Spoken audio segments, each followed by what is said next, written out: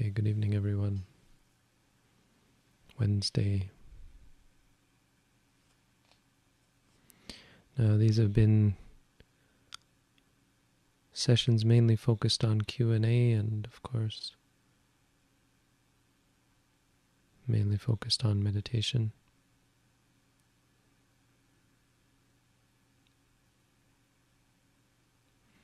I think I might start putting a little more emphasis on the talk part, be able to give out a little more general Dhamma before we start into the questions.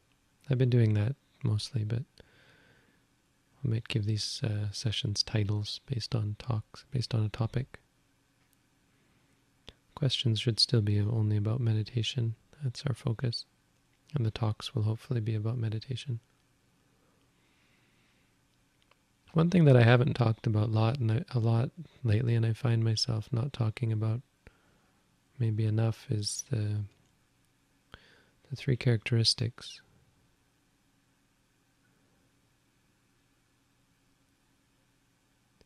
Vipassana means to see clearly. It's the whole problem. Problem is we don't see clearly. Our vision is impaired. What does it mean our vision is impaired? The way we look at things is skewed, is inaccurate, imprecise. There's a lot of misunderstanding about things, misunderstanding about suffering and the cause of suffering. Misunderstandings that are dangerous. There are misunderstandings that aren't dangerous. Of course, you can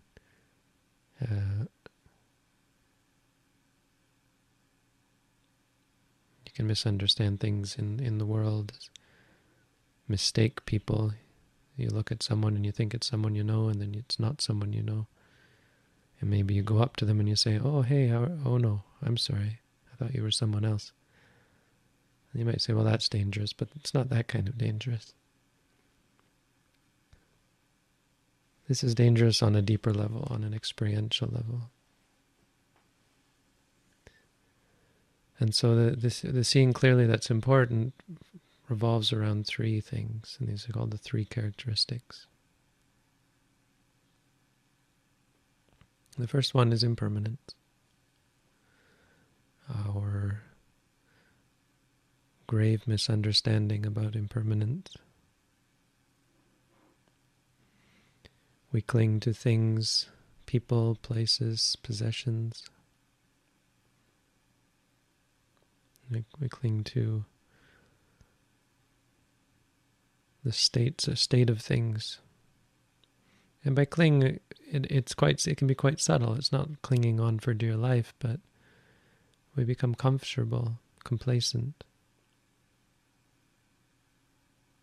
So last year this time, everyone was preparing for Christmas, getting ready for the end of the year.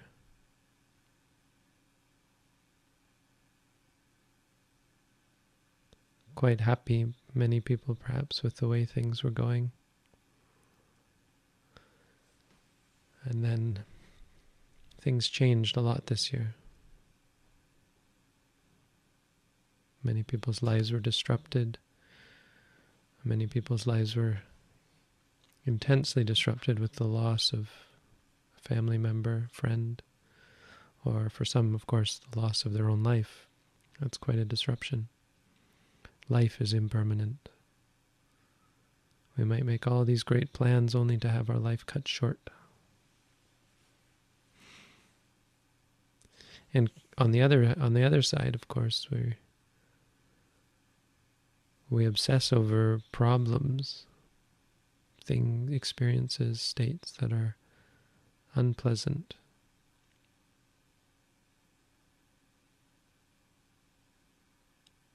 Pain and undesirable experiences or interactions. As though they were a problem for us,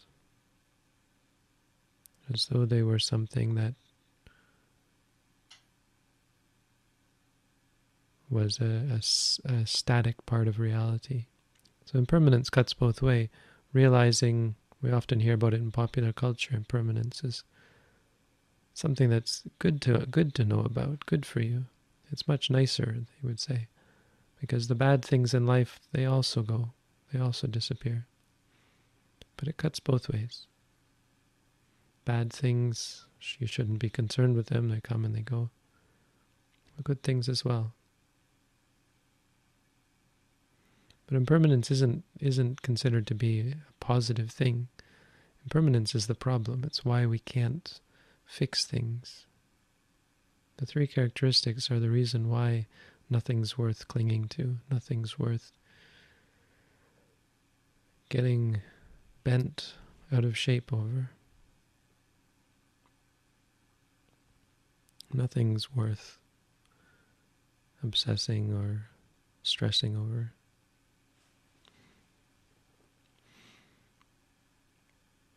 And so this is the first thing we see clearly in meditation, by focusing on our experience.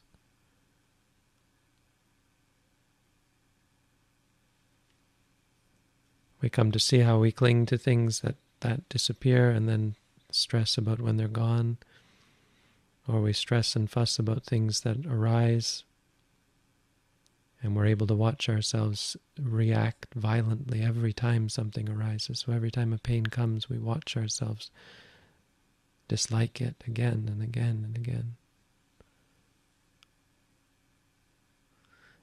And we start to see how unpredictable reality is. And we realize that our lack of clarity of vision in relation to impermanence leads us to cling to things. It's led us to cultivate habits of reacting.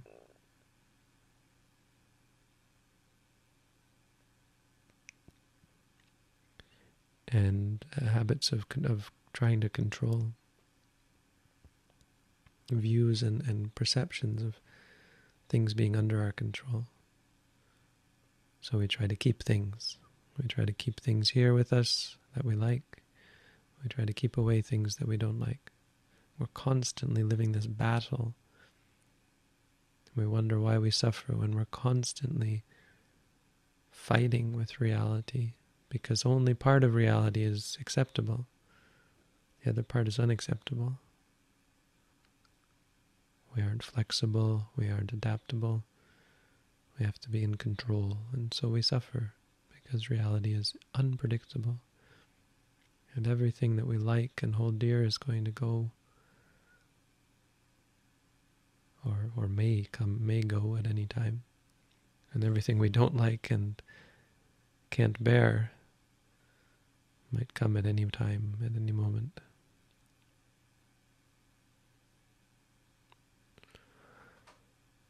The second one is, of course, suffering. Suffering is something that we don't see. Suffering here it's just a placeholder translation. Suffering is maybe a literal translation of dukkha, but a lot of people try to nuance that. It doesn't really matter, it's just a word. The meaning of suffering is it's not happiness. Meaning that everything in the world, inside of ourselves and in the world around us, is not happiness. Candy is not happiness. Good food is not happiness.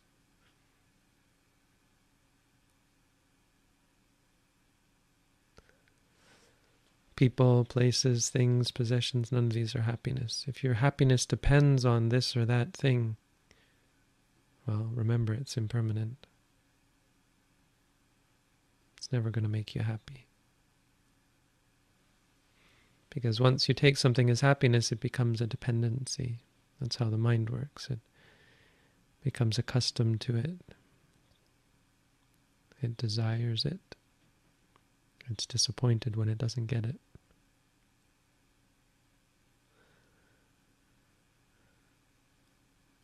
And more precisely in meditation, what you see is that it's incessant. Anything that you might have said, oh, this is happiness, can be broken down into moments of experience that are incessant. They arise and cease. They don't last even for a thunderclap, a lightning flash.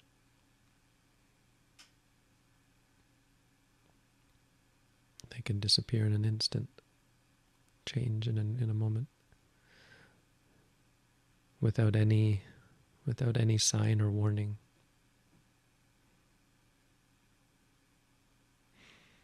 And you see that there's really nothing inherent in pleasure or beauty that is desirable. There's nothing inherent in pain or ugliness that is undesirable. They're just all experiences. You know, to start to see that happiness is just a fickle thing. It's something that we've bound to certain experience. It's become a slave to our experiences. It's arbitrary. Some people find certain things attractive, and those things trigger happiness, pleasure, calm, and other things upset one person, don't upset another person. It's arbitrary.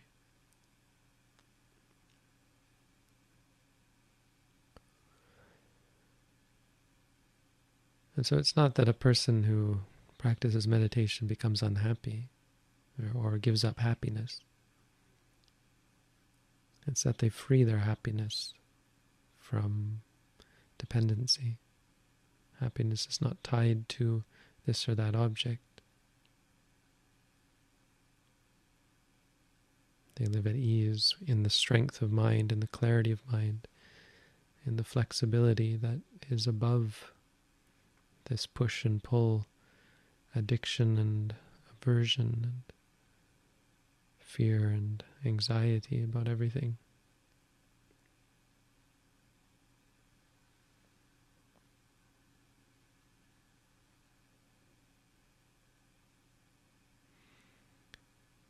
And the third one is non-self. Non-self. Non-self is an important aspect of reality, because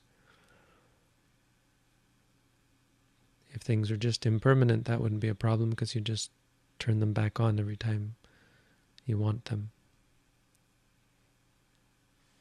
But by impermanent, we mean really impermanent and unpredictable. And that involves the characteristic of non-self, meaning it's not you who decides. Any intention we might have, ambition we might have, brings about a result. But it's not like you decide what the result is. You can't do one thing and have two different results possible. If you plant a lemon seed, you get a lemon tree. If you plant an orange seed, you get an orange tree. If you do a good deed, good things come from it. If you're mean and nasty and evil, bad things come from it.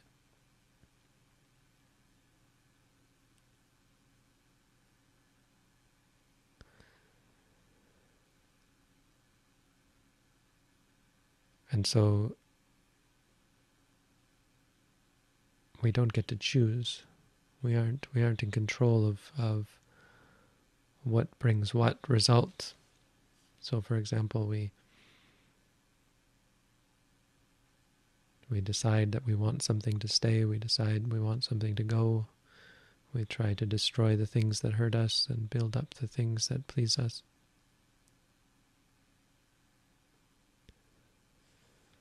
And totally ignorant of the chaos and the unpredictable nature of reality. We try to control. And we suffer. We suffer specifically because of our perception that things are controllable. We suffer because of the stress involved with reacting every time things go out of control. We react. We react when we can't control when our efforts are in vain. And we relate things to ourselves. I did something wrong. I lost something. I have a problem.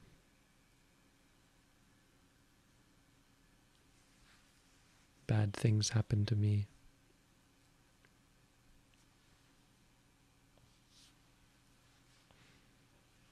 So we suffer because of our perception of self in many ways. Not to mention conceit and arrogance and so on. Egotism. But in meditation we see clearly that reality is what it is. There's cause and effect, and if you build up a certain cause, there will be a certain effect. Neither the cause nor the effect is permanent. They're impermanent. And you can't stop that, you can't change that.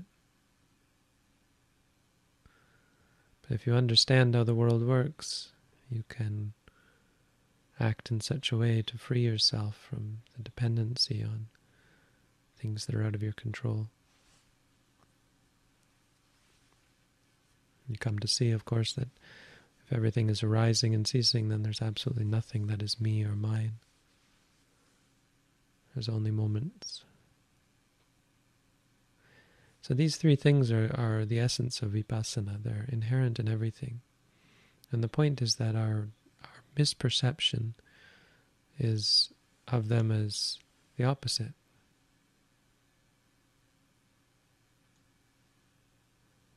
That they are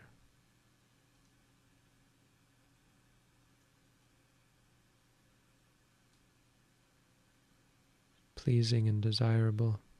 Sorry, we're just having some technical difficulties, I think.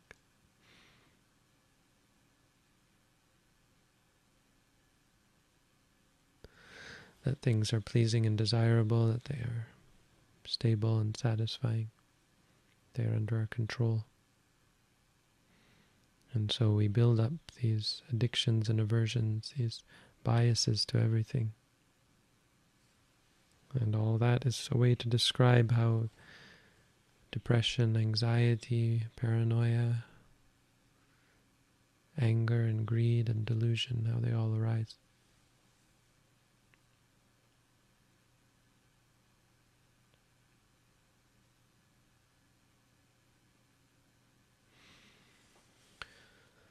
And so the most important practical aspect of this is that when you're practicing, you're most likely going to be disturbed by the nature of reality, and it's going to seem at odds with how you expect things to be. Meditation is not comfortable, it's uncomfortable. It's uncomfortable to see impermanent suffering and non-self. You're going to see things clearly, and that's not going to endear you to them, is the point. It's going to incline you away from any kind of engagement or involvement with things, and it's going to show you how stressful your involvement and engagement and obsession with things is. They must be like this, may they not be like that.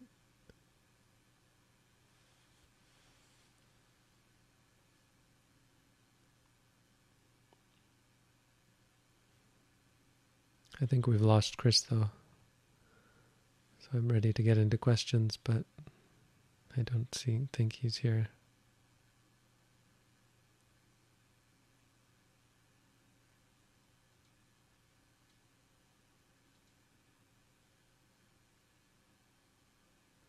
See if we can find him.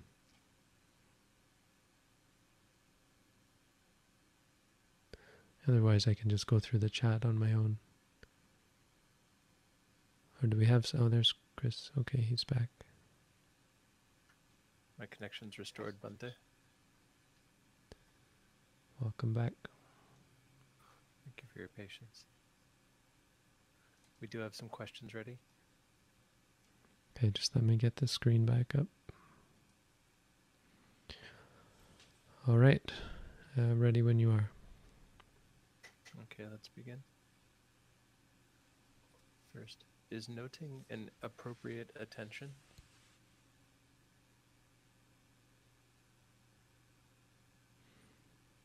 I'm not sure what you mean by appropriate attention. Okay, but if taking it at face value, yes. Noting isn't quite attention. Noting is a technique. It's like a mantra. You can think of it in the same way a mantra is used.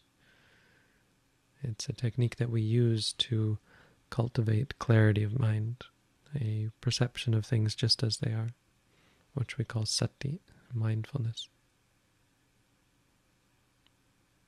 You could call the practice in general as appropriate attention.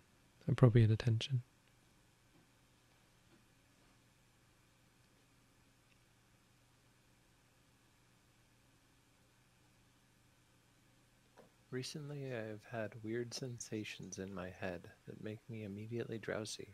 When I relax with this feeling, I have very vivid dreams for 15 minutes. Is this connected to meditation?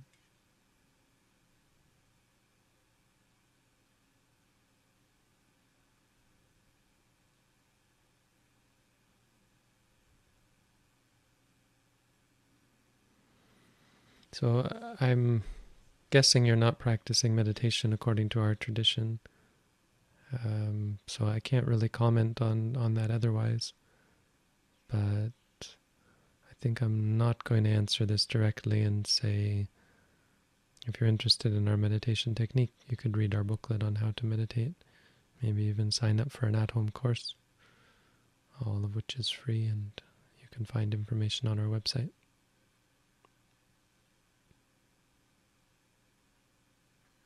When feeling anger or greed, is it better to note the feeling, or is it better to restrain the senses to look at something else?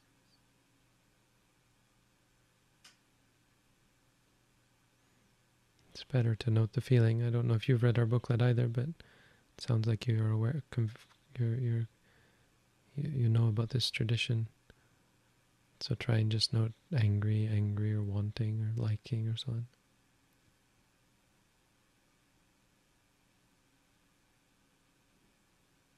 I see, but if you're looking at something like in your daily life, say, and you see something that's attractive or something that makes you angry, right? So it's not an either or. It's good to restrain the senses, but when you feel the anger and the greed, you should note it no matter what. But it is useful to restrain the senses. So do both.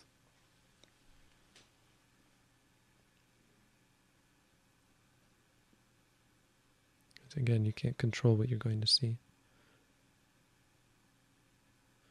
Non-self. And if you try, you're just going to cause stress and suffering. You're just going to get stressed out because you try to control things.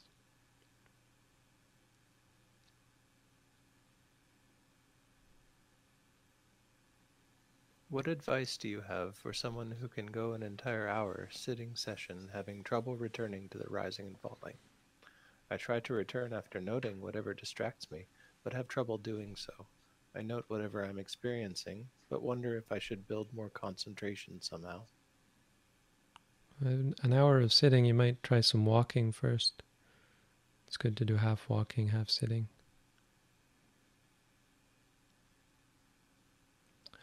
But having trouble in meditation is a normal part of it.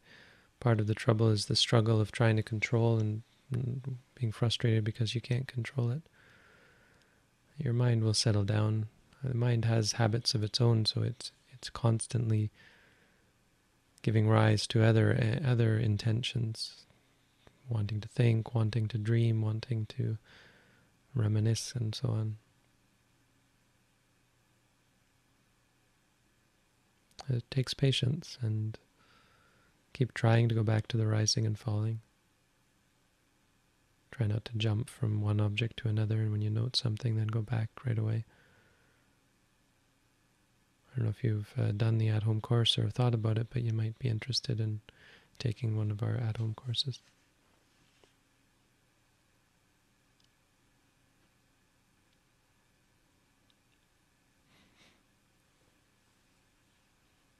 Does noting help in reducing the thoughts so that only a few thoughts arise, instead of thoughts arising all the time? I mean, that wouldn't help. Noting does what I explained. It helps you see the three characteristics. One of them is that you can't control things.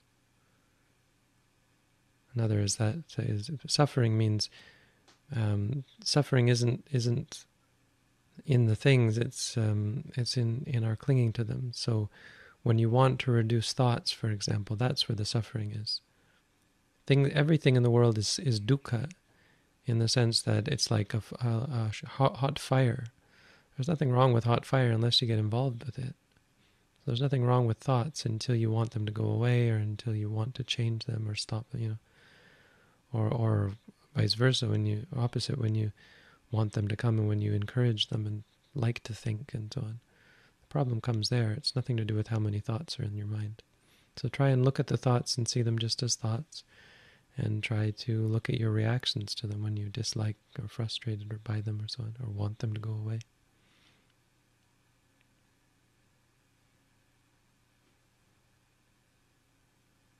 Why is the walking or sitting meditation recommended to limit to 30 minutes? It's not recommended to limit to 30 minutes. We recommend to limit it to an hour. If you're going to do more, an hour is pretty standard, but it's not a hard limit. It's just if you're going to do more, you might want to do walking, sitting, 1 hour each. That would be the maximum we'd do normally.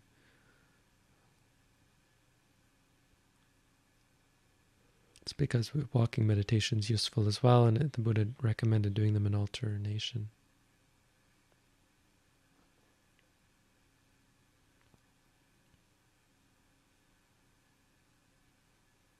Is it possible for people with locked-in syndrome, completely paralyzed, sensation of touch lost, hearing, sight, and cognitive abilities remain intact, to meditate? How can they return to the rising and falling if they cannot feel it?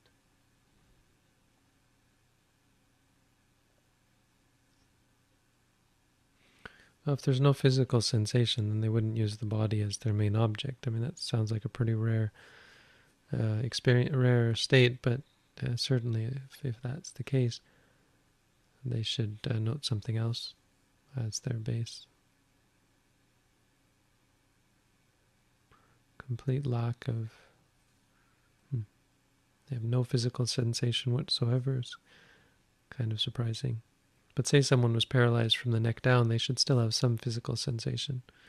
They could take up the breath at the nose, for example. I've never heard of locked-in syndrome. It doesn't matter, though. Everything is experience, and you can always find some other way to practice.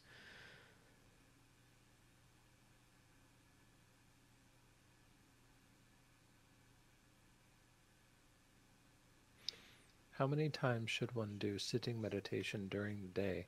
Is 10 minutes meditation in morning, afternoon, and evening a right practice? I would recommend more than that. I would recommend working up to at least an hour a day, preferably 2 hours, so an hour in the morning, an hour in the evening, which would be 30 minutes walking, 30 minutes sitting in the morning, and the same in the evening. So that's just what I recommend, because it seems reasonable for most people. If you can do more than that, of course, do more, but 10, 10, and 10 is, you're probably talking about sitting meditation only, and it's very little. But, it's better than nothing, and if that's all you can do, start there. If you're interested, you could think of taking up our at-home course. The requirement for that is an hour a day to start.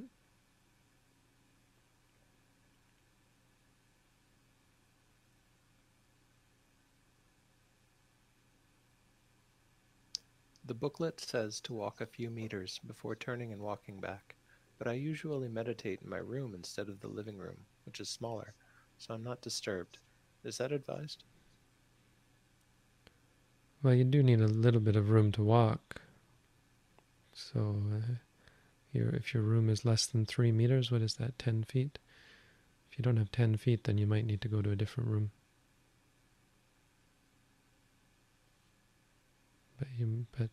Yeah. But even if you don't, it is possible to just do walking like 6 feet or something. You can do walking whatever space you have. It's just that, well, it's a small thing. Just do it in 6 feet. 6 feet walking and then turn around 6 feet back.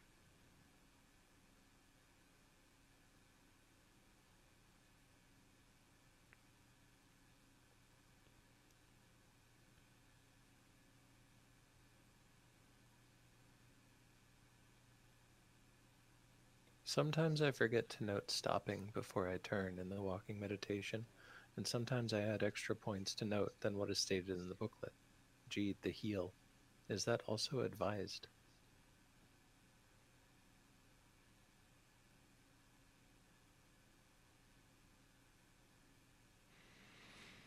I mean, it's not what's in the booklet is what's advised. So I'm not. The phrasing of the question is a bit odd. If it were can I, then I'd be like, you can do whatever you want. But we advise what's in the booklet, and then what is taught in the sessions. If you do the at-home course every week, we give you a new exercise. That's what we advise. Do we advise straying from that? We do not advise straying from that. In fact, we'd probably advise against it. We advise against, I mean, not particularly because our way is some special way that is definitely the best way. It's not even that. It's that that's what we told you to do. And when someone else tells you to do something, you're not depending on your own biases. You're not going to fall prey to biases. It's like when your teacher tells you to walk and sit so much, like today do this many minutes or so on,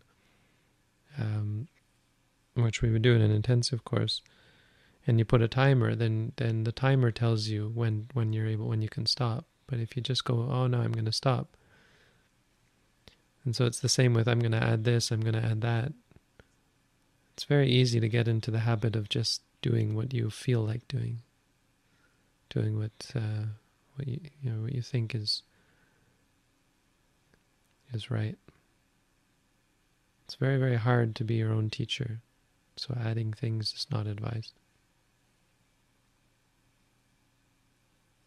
It's not that big of a deal. I mean, those things you're talking about are actually probably similar to things we'd go through in the at-home course. It's just it's better to do it with a teacher.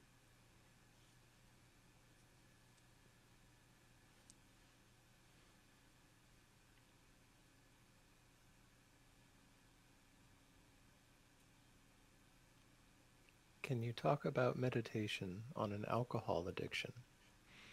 So I've never been addicted to alcohol, but I used to drink a fair amount when I was a teenager. It was a thing, I mean, not like an alcoholic, because it was more like a weekend thing that we would do.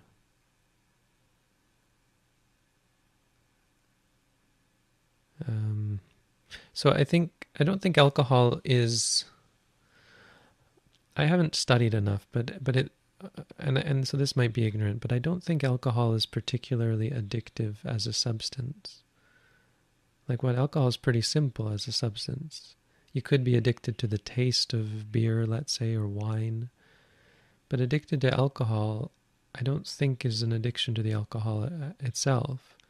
It's an inability to deal with the ordinary experiences that you face without alcohol, right?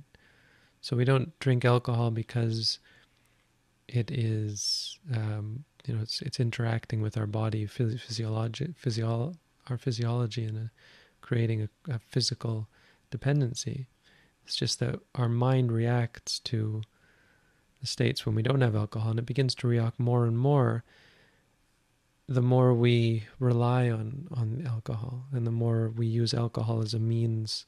Anytime you use anything as a means to get rid of something else, you encourage the aversion to that thing, right? You reinforce it.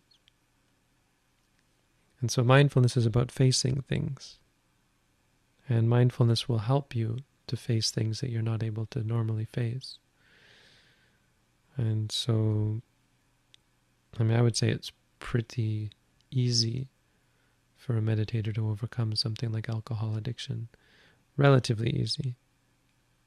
Because it's not anything particularly special. No, I mean, it's not easy. Nothing about meditation is easy, but relatively speaking, like someone who is addicted to, say, heroin, I think would have a harder time. But addiction to alcohol seems, in my mind, pretty simple. So it's going to be a lot of work for people who have strong bad habits of reaction, so that they're triggered quickly by things. And alcohol, of course, supported that. But there's not a lot to it. It's just learning a new way to engage with reality and having the tools to face things rather than needing to get rid of them.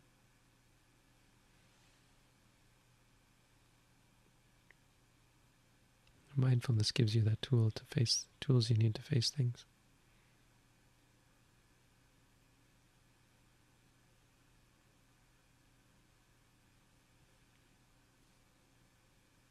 I have a drug addiction that I would like to quit. It violates the fifth precept. What can I realistically do to overcome my addiction according to Buddhism? That's a kind of unique one.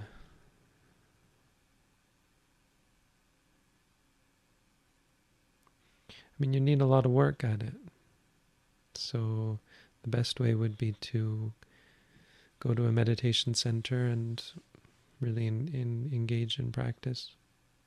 But in the meantime, beginning to take up mindfulness, it's something that can help you come to terms with the things that you crave, the cravings. It can help you come to terms with the feelings of withdrawal. Honestly, for a drug addiction, I'd probably encourage you to seek professional help. I think there are, throughout the world, places that you can go to dry out. And I say this because a person with a drug addiction can have pretty severe cravings that they won't be able to deal with. Like we at a meditation center, there's an expectation that a person is capable of helping themselves, but there are centers that help you in ways that we don't. I'm not helping people, that I'm providing them with the opportunity to help themselves, but if you're not ready to help yourself, meditation might not be enough, because you're just not. I mean, unless you had a meditation center where the people were inclined to spend their time acting as drug rehab agents. But yeah, drug rehab is probably the way to go. And of course, when you're doing drug rehab, to get into mindfulness as a part of that would be great. But I would recommend probably seeking out people who are trained to help people who have drug addictions and facilities that are designed for that. I mean, certainly I'd recommend stopping as soon and as quickly as you can. Stop taking the drug. But that's much easier said than done for a lot of people.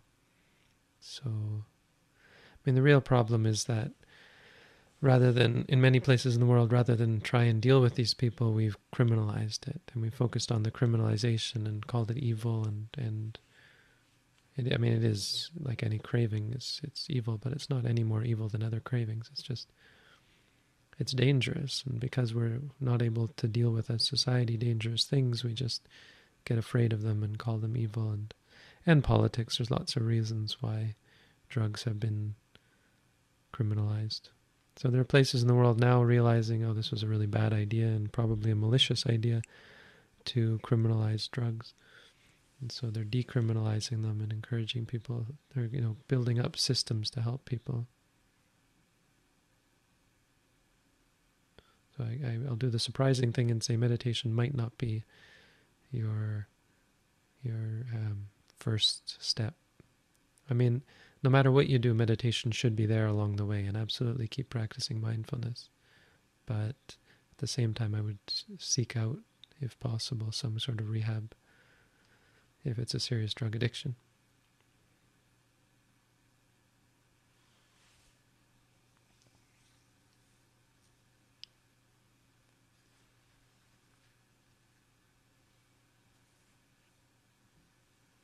In deep sleep, there is no sight, sound, taste, smell, touch, and thought.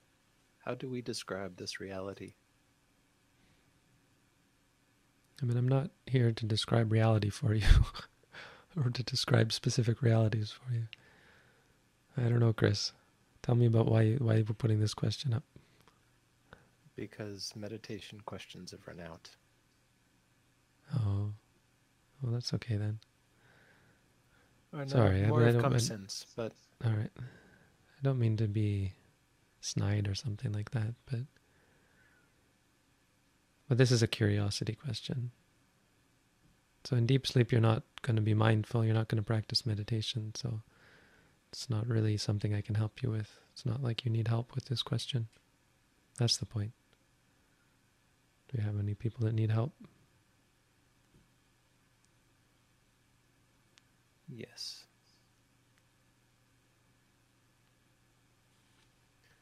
This is not directly about meditation yet either. I'm still preparing those questions for slides. All right. Are there downsides to suicide? If so, please talk about them. So there's not a downside per se to death. I mean, technically. Practically, let's just talk about death first. Practically, there's a huge problem with death. If you're not enlightened, there's a huge problem with just death, regardless of how it happens. And the huge problem is you don't know what's gonna come next. It's like a crap shot. It's like roulette. So if you're a generally good person, it's less of a gamble, and you're more likely to go to a good place when you die. But if you still got bad intentions, like if you're still inclined to kill and steal and lie and cheat, like if it's that bad, there's a good chance you'll be born in one of the lower realms, like as an animal or a ghost, maybe even in hell if you die with a really bad mind state. And that's hard to predict. Now that's just death. The other thing we can say about it is that you're a human, and humans have capacity to confront things. We have a capacity to be mindful. Now, we don't all have a capacity to be really happy and enjoy life, but that's not really the problem. That's not really a barrier to freedom to happiness. So some people who have lots of pleasure are miserable rich people. Some people who are very poor or in poor health can, in the end of their lives, be very happy. And you don't know what's going to come in the next life. You don't know whether you're going to have this opportunity that you have now to even ask these questions, to be in touch with Buddhism, be in touch with mindfulness. So that's a real problem with dying, is you don't know where you're going, even if it's to a good place. It might be a good place where you don't have the opportunities you have now to practice meditation. Now, suicide is the intentional suicide, self-murder. It's the taking of your own life purposefully. So your intention is to deprive yourself of life. And it may seem a fairly neutral thing because you're just performing an act. And the act, of course, is never the problem. Killing yourself is not actually a problem. And let me clarify that. If you eat some food, or if you take a pill, and it turns out it was the wrong pill, then you've just done something that killed you, right? If you take poison and you thought it was medicine, technically you just killed yourself, but you had no idea you were drinking poison or eating poison. So someone would say, well, you didn't really kill yourself because there's no mental component. And so that's ultimately what it comes down to, the intention to kill yourself. And so that intention comes from somewhere. And that's really what, if a person does something with the intention to hasten one's death, then there's a reason for it. There's a desire or an aversion. And it's that desire or aversion that is the real problem. And it's going to be a problem because it's quite intense. Ordinary desire and aversion doesn't lead people to kill themselves. Neither does ordinary delusion. It takes an intense amount of greed, anger, or delusion to cultivate the intention to actually end your own life. There's some very strong perception and views and just ideas that somehow that's going to solve your problems or be the right thing to do or so on. Somehow some people might think of it as like a reset. Oh well, I rolled the wrong dice, bad luck. So I'll just reset things and try again, as though that could happen, as though it were just a reset, right? And I'll tell you this, it's absolutely not a reset. And that's a very strong delusion that's going to stick with you. It's going to cause some serious problems. You're not going to be mindful or clear of mind when you pass away. So there's huge downsides to suicide. Those intense bad states are going to carry on with you after you die. You're not going to die in a position where you're able to confront things, because that's the whole point, is that you weren't able to confront things. And you didn't make any effort to or you gave up the effort to confront things in favor of just getting rid of them. That's a really bad habit.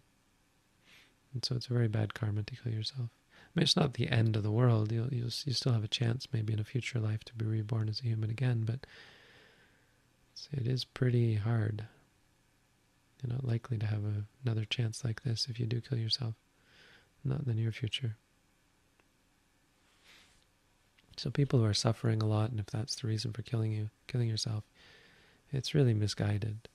Because suffering can teach you so much, and you can free yourself of so much suffering if it's there and if you're having to face it.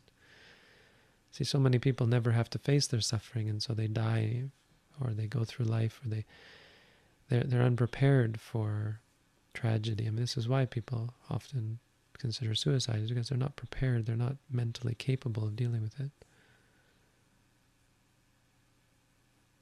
Here you have the opportunity to do some real serious work by facing it. People who do suffer are forced to face it, and so they can become very mindful if they put their mind to it. It can be a great opportunity to cultivate clarity of mind, which will free you from so much. It will change your whole journey in samsara.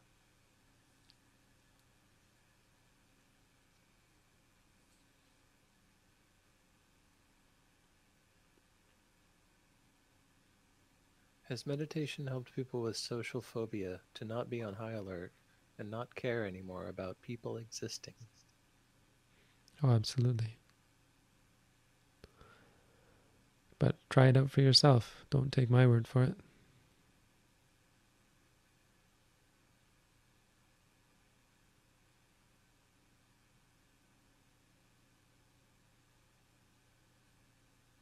My grandfather has terminal cancer and will die in a few weeks.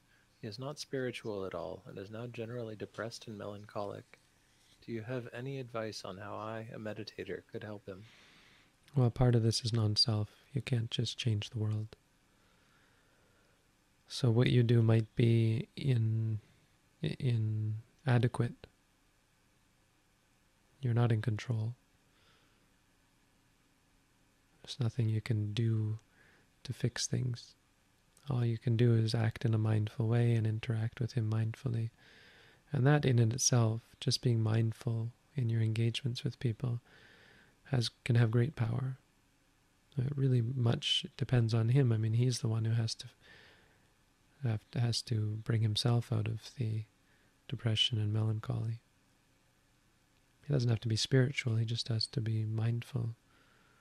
He has to do the work to, if you want to be happy, it's not something you just fall into because you're lucky or lazy. It's something that you have to really work at. So if he's not prepared to do the work, there's not much you can do. But if you're a good example, people take that example from you.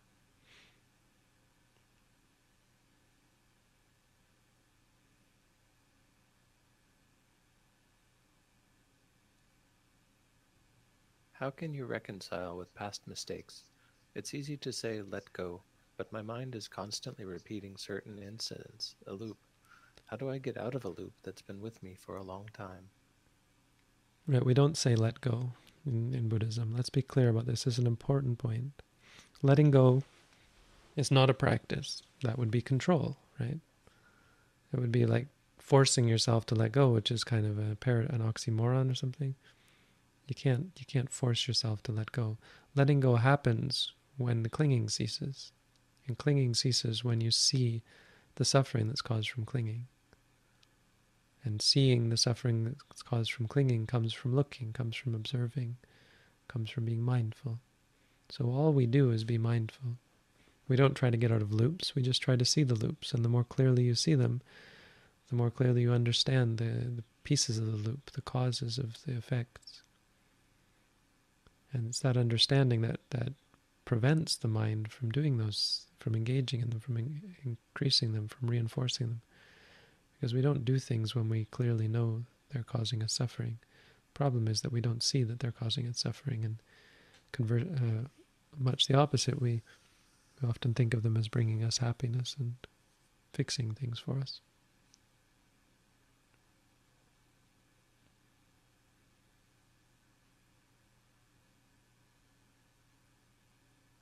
And this one especially, with the mind constantly repeating certain incidents, isn't the problem. The fact that you think it's a problem, that's the problem. And so learning to see the thoughts just as they are will certainly fix that. It won't stop your mind from being in loops. It's not meant to. It's just meant to free you from suffering.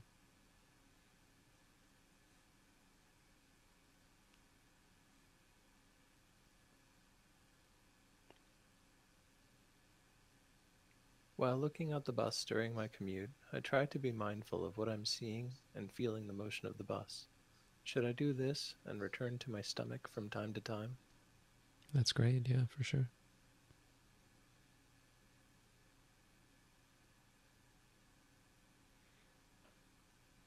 Does the mindfulness we cultivate now carry over to our next life, or does the mind die? The mind dies every moment, but it affects future minds, and that doesn't change when you die. So you'll forget things, but your mind states will be changed in the next life, and mindfulness will be more familiar to you. There's just a lot of factors. Nothing carries over. Things just affect other things. They condition future things. There's a relationship. That's all we can say. Because you can see that. You see that regardless of how it works, why it works that way. That's just the way it works. So that's enough. When you see that, then yes, mindfulness is something that will be easy to cultivate in the next life, and likely something that you will take up in future lives because of your practice in this life.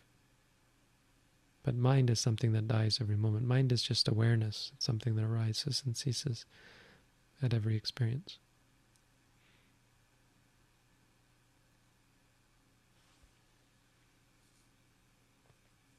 Is meditation just noting? I've listened to many of your videos trying to understand what exactly meditation is, and my conclusion is meditation is noting. Am I right? Well, I don't know if you've read our booklet, but that's what I would recommend. My videos are often about this topic or that topic, but the word meditation means many different things. In our tradition, and when I talk about it, I'm referring to our meditation technique, and you can find out more about that if you read our booklet. If you're really interested in learning more deeply, then you can consider taking an at-home course. And the links should be in the description to the video as well. But it's all available on our website.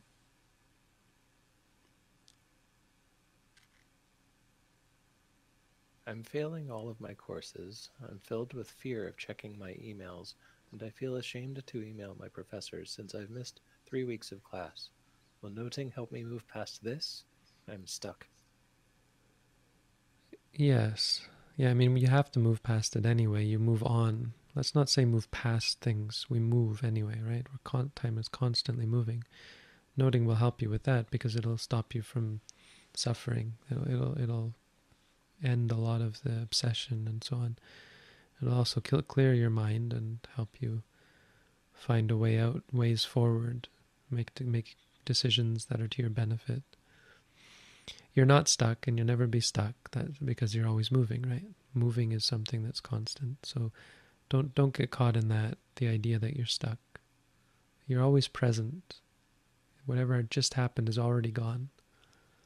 And so you are moving on. The question is, how are you going to move on? And you're not in control of that. You can't just say, I'm going to move on in this way. It's not just a positive affirmation, because our bad habits are always there. They don't just go away when you decide you want them to go away. You just say, I'm going to be positive and no negativity arises. Just try and see things as they are. When you have bad habits, just try and observe them.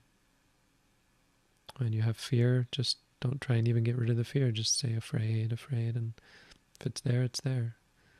That changes everything, really.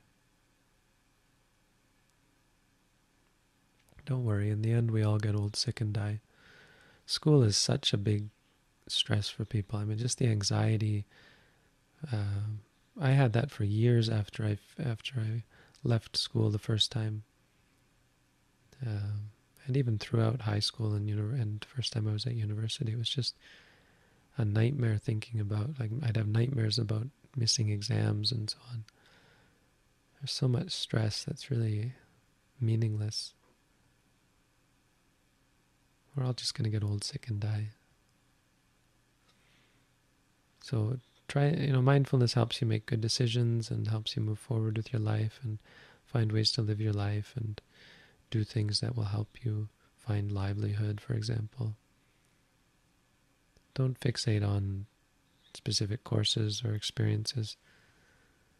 You can always move forward, and there's always some way to move forward. In the end, you're going to die anyway, so if you die tomorrow or if you die 50 years from now, don't be too concerned with that. Find a way to live now. Buddha said, don't go back to the past, don't worry about the future. Try and see clearly what's ever present.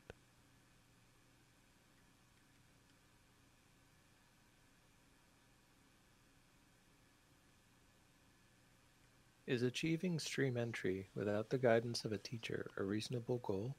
With regard to practice, is noting alone sufficient for achieving this?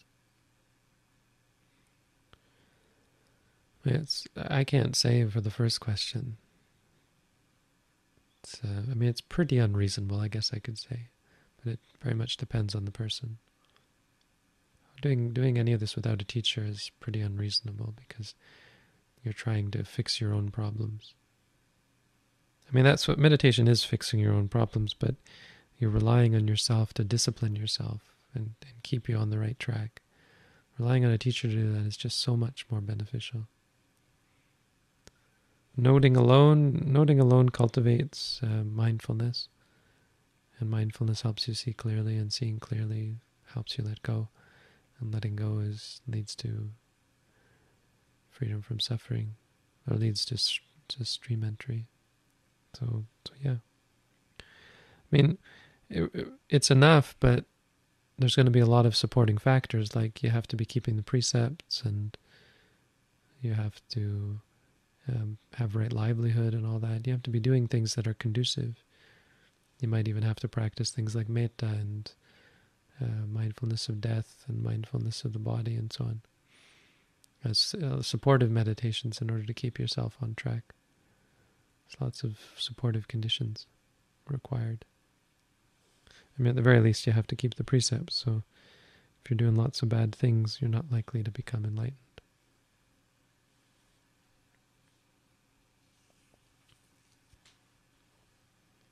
All right, it's 9 o'clock. Do we have any really important questions?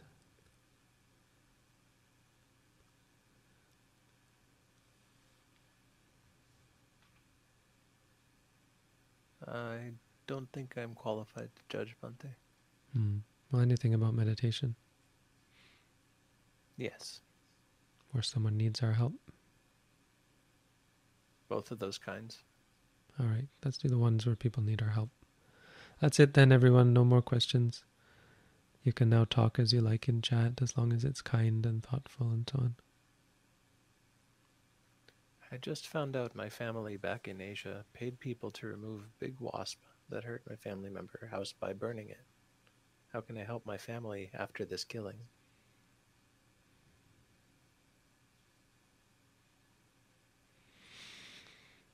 Well, finding ways to encourage them in being nicer to their fellow living beings, encouraging them to meditate and so on. Helping family members is not easy. Attahi no nato. One is one's own refuge. It's very hard to be someone else's refuge, to fix someone else's problems. But you can always advise them and give your opinion. You should always be clear where you stand, that you don't think it's right to do such things. But you don't have to go about trying to tell them that or fix them or something.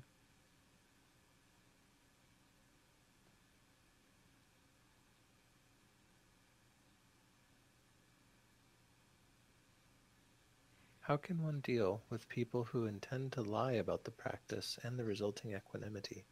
People who villainize the practice and say it results ill will, when really they miss controlling others. Well, we don't deal with people in meditation. We deal with experiences. So you should deal with your own reactions to such people. Again, you don't have to fix them. Just keep yourself from doing wrong things. It's all about doing the right thing, and the right thing is based on mindfulness. It's based on clarity of mind. So focus on that. That's all.